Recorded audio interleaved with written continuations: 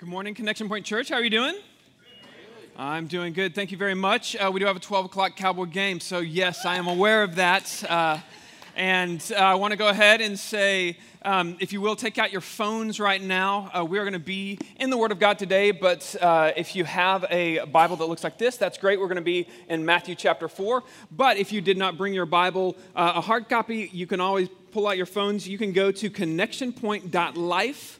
If you go to connectionpoint.life, you will find everything about the inner workings of this church, but you can go to the sermon notes card, and on that card, you will find all of the sermon notes for today of where we'll be going. And so we are in the second week of a series called Technologically Challenged. We've been talking about basically how technology has connected us so much, and in the process of this, we are in an unusual time, and a time in which I think it's the hardest time to be a kid. I think it's also the hardest time to be an adult in many ways because of the challenges we face. Specifically, it's very hard to be a Christ follower in a world that's so connected, it's hard to connect with God. And so today we're going to I'm not going to talk as much about technology, but I think that this topic and this message today is applicable so much to technology. I'm going to today talk about something that I have been burdened on for a while now. In fact, when we got back from Peru, we went on a mission trip to Peru over the summer, and when we got back from Peru, I kind of was getting connected again in my neighborhood, and I heard that there was a family in our neighborhood that was going through just a big trial, and I heard that it's a single mom. She's going through a very hard time, and her son is one of my son's best friends, and my heart just kind of broke for what they were going through. Now, whenever I hear of somebody's problem, I don't know if this is because I'm a pastor or just my personality. When I hear of somebody's problem, my first thing is, how can I fix their problem? How can I sit them down? And I begin to hear about the struggles that this family was going through, and immediately in my mind thought, you know what, we could create a plan. I could walk them through this. I could help them fix this. And then I realized, anytime you're dealing with people, it's never as simple as just here's A, B, C. In fact, if it were that simple, I would have tried it with my family and it would have worked to a T. But instead, I began to just pray, God, what should I do in this situation? I felt burdened. I felt as if I needed to do something, maybe not for the entire family, but if my heart was drawn to this kid whose father is not in the picture, who is what I see as a crossroad, and he doesn't see it. He can't probably at his age see it, but I see this is a crossroads for this young man's life.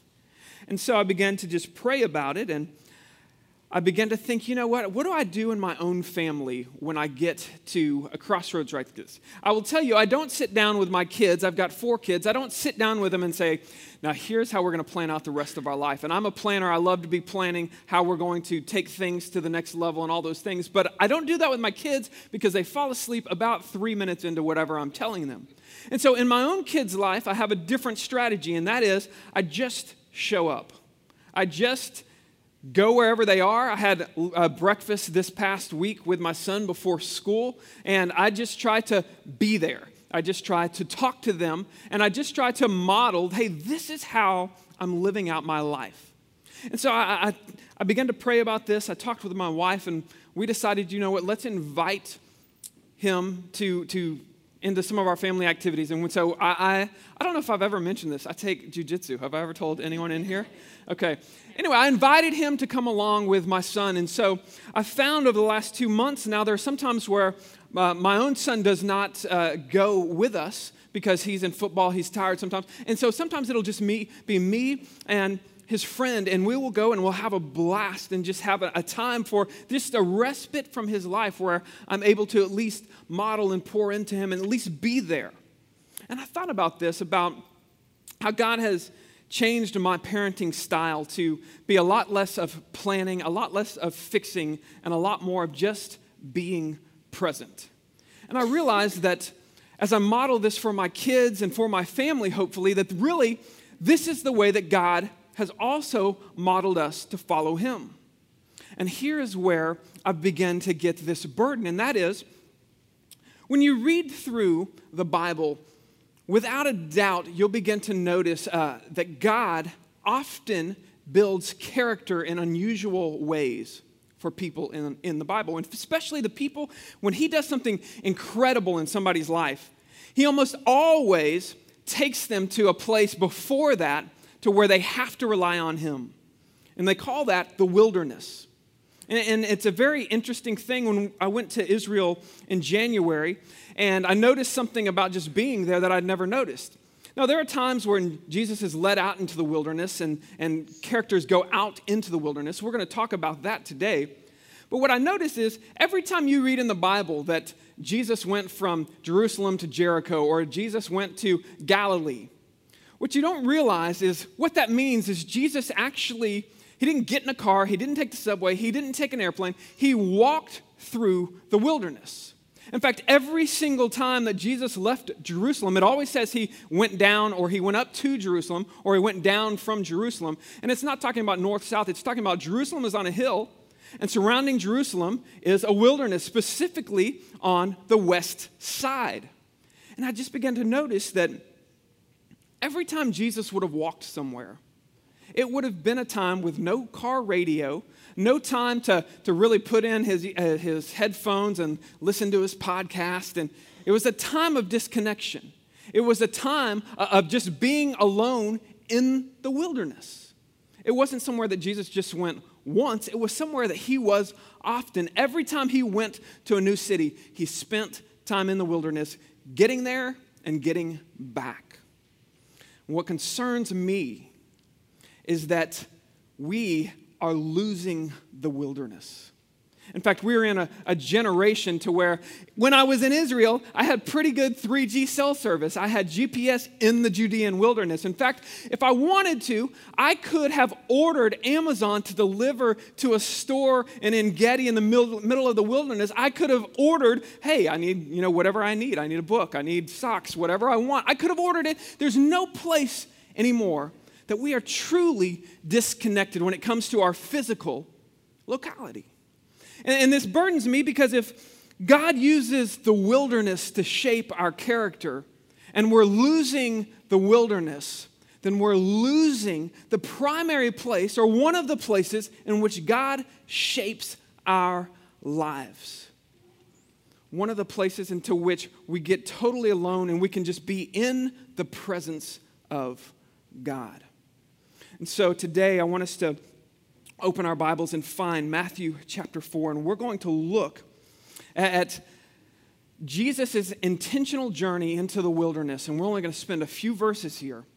But I want to challenge us today to begin thinking about when do we enter into the wilderness?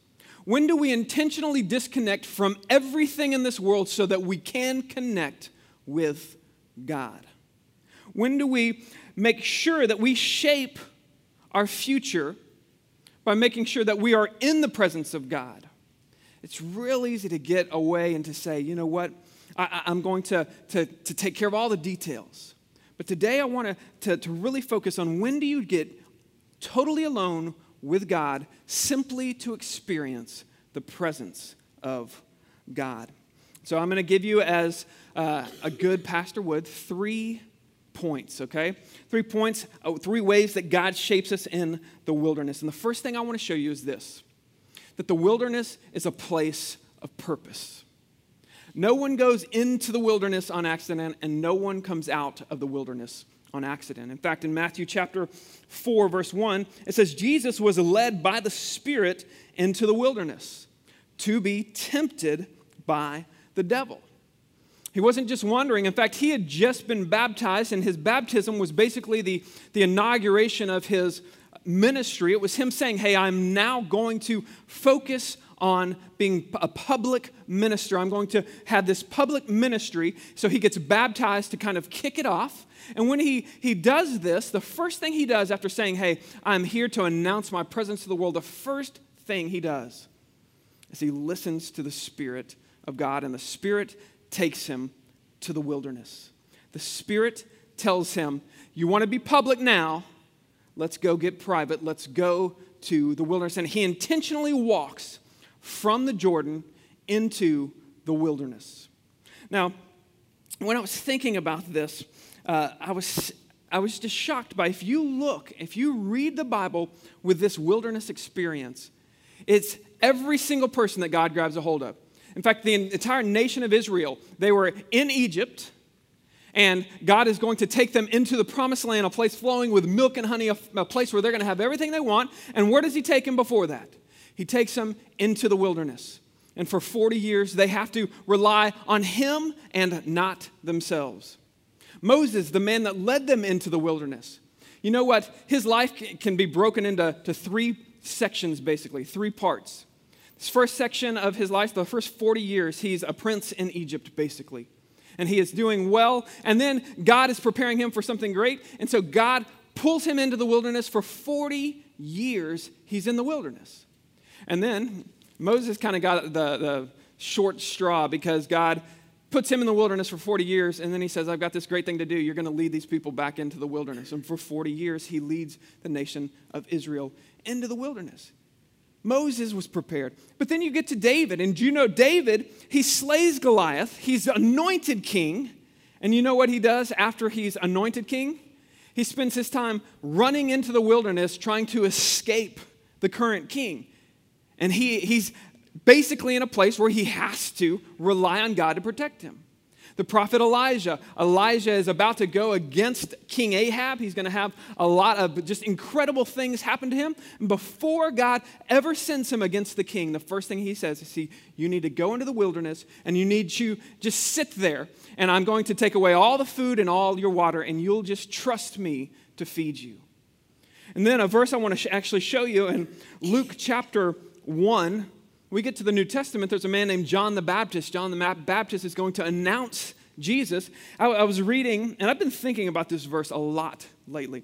It's Luke chapter 1, verse 80. This is talking about John the Baptist. It says this. It says, the child kept growing and becoming strong in spirit, and he was in the wilderness until the day of his public appearance to Israel. Jesus, before his public appearance, he goes into the wilderness. In fact, you even see it with Paul. Before Paul goes and begins starting churches and preaches, he goes into the Arabian desert. He goes into the wilderness.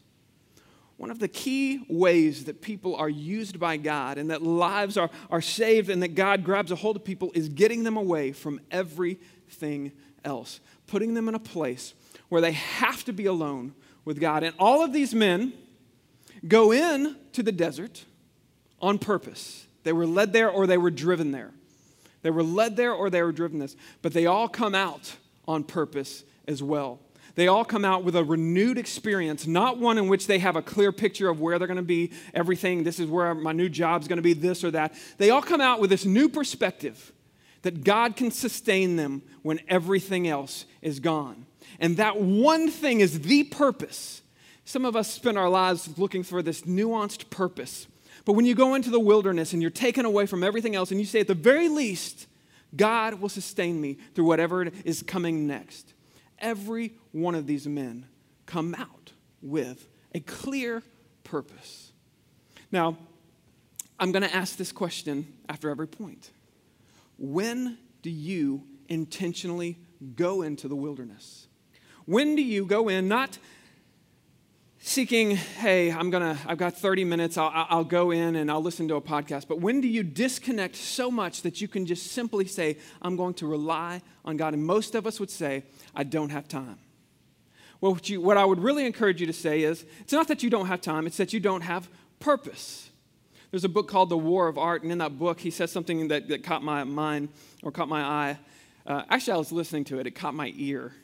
And so, the author says this. He's talking about this resistance that happens whenever you try to write a book. And he says, writing is not hard. Sitting down to write is hard. And I thought that's exactly how it is with the wilderness when we want to connect with God. Once we all love that place where we're connecting with God. When you're connecting with God and you see God moving in your life, that's easy. But it's hard to say, I'm going to disconnect. I'm going to get away. I don't have time. I've got things I've got to do. I don't have time for this. And at the moment we say, I can't disconnect. I can't go. That's the time when we should disconnect. That's the time when we should seek God alone. The next thing I want to show you is that the wilderness is a place of purification. Now, I'm going to keep the P's going. So purification is a very clear one. It's a place of testing. You see, anytime we see someone who does something outstanding, whenever God uses someone in a great way, they've always gone through a place where they've had a lot stripped away. They've been purified, so to speak. And that's exactly what God does in the wilderness.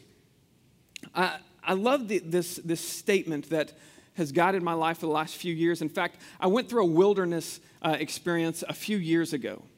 I read a book, and the book was by an atheist. And it was the first time that I read a lot of books from a lot of different perspectives, but it was the first time I ever read a book from an atheist perspective that made me step back and think, wow, that's a lot of interesting points. That's a lot of challenging points. Most of the time I read books and it's not that challenging to me. I can see the bias of the person, and I can see that they kind of have a hatred towards God or a hatred towards themselves or a reason that they're writing it. But this was a book that challenged me. And in fact, even while I was preaching, I began to just go in the wilderness, and instead of trying to answer all of the questions, I began to just pray. Because I'd never had my faith challenged quite like this. And I came out with I heard somewhere along the way that someone said that a faith that cannot be tested is a faith that cannot be trusted. And in fact, since then, I've been more on fire, more excited about God and His presence than I ever have, simply because I went through this time of testing. And in fact, anytime my kids come, in fact, we had our first youth meeting this past week on Wednesday, and we're having another one this Wednesday. And I told them, one of the comments I made is, you know what the number one question that I get asked by students or by adults? Like anytime we have a series of, hey, ask the pastor anyway, or if you could have one question about the Bible, it's always the same question gets the number one thing. It's very deep. It's what about dinosaurs? That's always the number one question. I'll have that question more than any other question is what about dinosaurs? But you know what's interesting is that most of the reason that people ask that question or that kids ask that question is because it's not apparent in the Bible. And so there's this answer that we tend to just give to our kids of, hey, just believe the Bible. Just to believe the Bible. Don't dig into that too much. The dinosaurs may or may not have existed, but hey, we believe. And we don't let our kids dig in. We don't let them go into the wilderness. We don't let them go into this place where they really have to strip away a lot of their challenges and dig in to the presence of God. One of the best things I think you can do is go with your kids into the wilderness sometimes when they ask hard questions.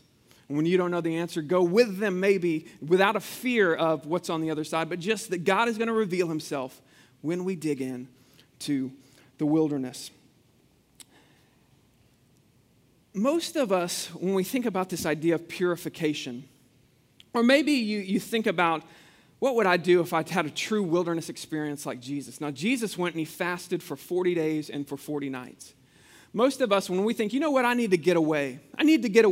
You don't immediately say, you know what I'm going to do is I'm going to quit eating and I'm going to quit drinking or whatever. I'm going to get away from everything. Instead, what most of us do is we get a list of restaurants, a nice hotel or whatever, and think, man, this would be my dream getaway. This would be my dream wilderness retreat is, at a hotel, we got nice restaurants and all that. And then I would just think through my goals and all of that. But I want to remind you that when we look at Jesus, it says He was led into the wilderness. When we get to this second point, look what it says. It says, after He fasted for 40 days and 40 nights, He was famished. That's one of my favorite verses in the Bible. He didn't eat for 40 days, 40 nights, and the Bible tells us He was hungry, okay? And I always think that, I would have never have guessed that. And then He says this, the tempter came and said, you are the Son of God, command these stones to become bread. In other words, that when the devil comes to tempt Jesus, he comes in his hunger and he appeals to his humanity. He says, okay, you've got this issue in front of you. You're hungry. Fix your problem. You have the power to fix it. You can fix it. Fix your problem. And this temptation, this purification is an appeal for Jesus to lean into His humanity and say, whatever problem comes my way, I can fix it in my humanity. But Jesus doesn't take the bait. In fact, in this purification, Jesus begins to, in that moment, trust God even more. It's not a planning retreat, it's a presence retreat.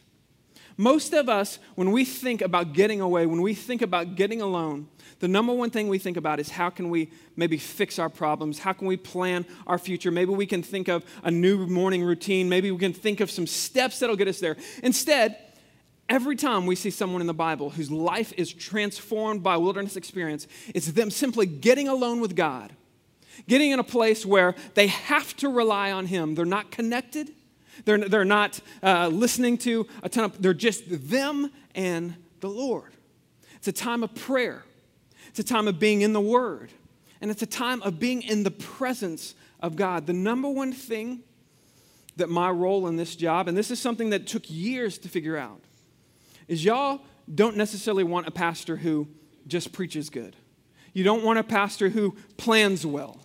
You want to come here because you trust in some way that I've spent time in the presence of God, that I've been with God. And the same job that I have is the same job that you have. What people need in this world is not a whole bunch of people who have read the Bible and have planned some godly steps. They need people who have gotten alone with God and have spent time in the presence of God, and they fundamentally live their life different.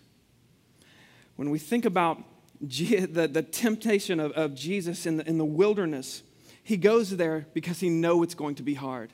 He goes there because He knows He's going to be away from everything that He wants to do. He knows that there's a chance it's going to be boring, and He's going to have to trust God.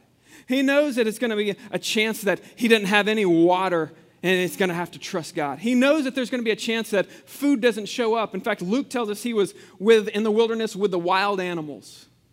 He knows it's going to be hard. But yet he follows God into the wilderness because that's where we are shaped by God.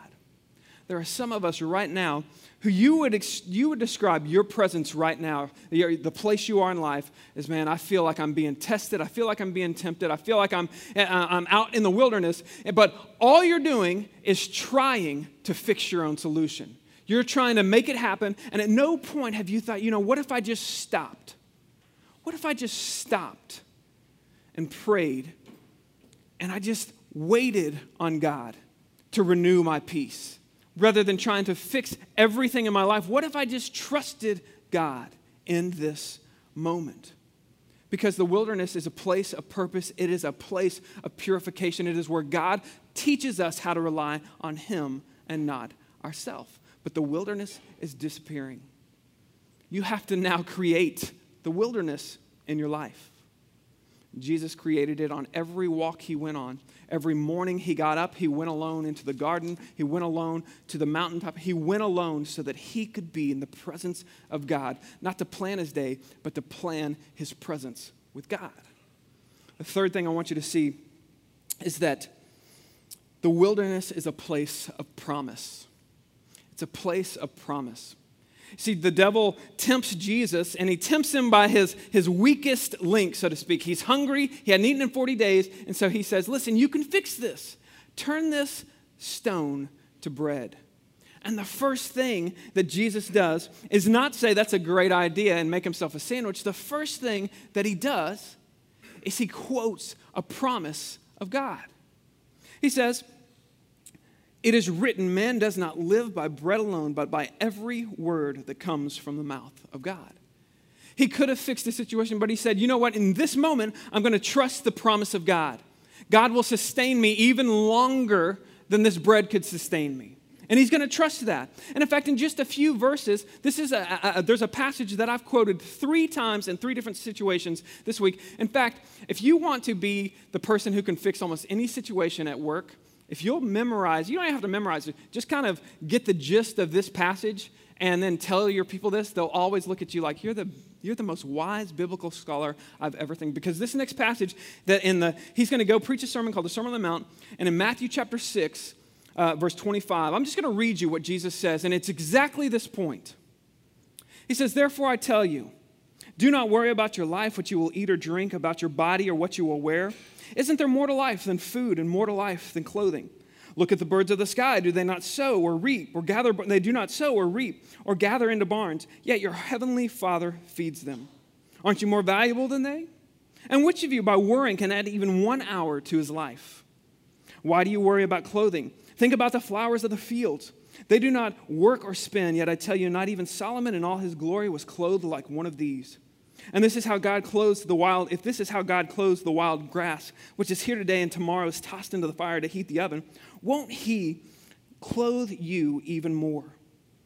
You people of little faith, don't worry about what will we eat, what will we drink, what will we wear. For the unconverted pursue these things, and your heavenly Father knows you need them. Above all, pursue his kingdom. I'm telling you, if you can just tell at any time somebody comes in, I'm worried about that, hey, go to Matthew chapter 6, verse 25. And I promise you, because Jesus, when he's preaching this isn't just something he thought of. I'm telling you, this is something he experienced in the wilderness. He got alone, he was hungry, and he thought for a moment when he was in this temptation, well, maybe I should just go and figure out what I'm going to eat. And so when he preaches this, he's preaching from a place where he's been in the presence of God. Some of you have been in a place where you've seen God sustain you when you didn't think he would. And just being in that wilderness, coming out of it, is something that you can proclaim to people. God has promises. When you're in the wilderness, you're in a place where maybe you could try to fix it. But it's so much easier to rest on the promises of God. God has promised you many things. God has promised you that he will never leave you or forsake you. God has promised you, not that he'll give you a mansion, but he did promise you that he will give you your daily bread, that he will make sure that you have a place to live, that you will have a place to be.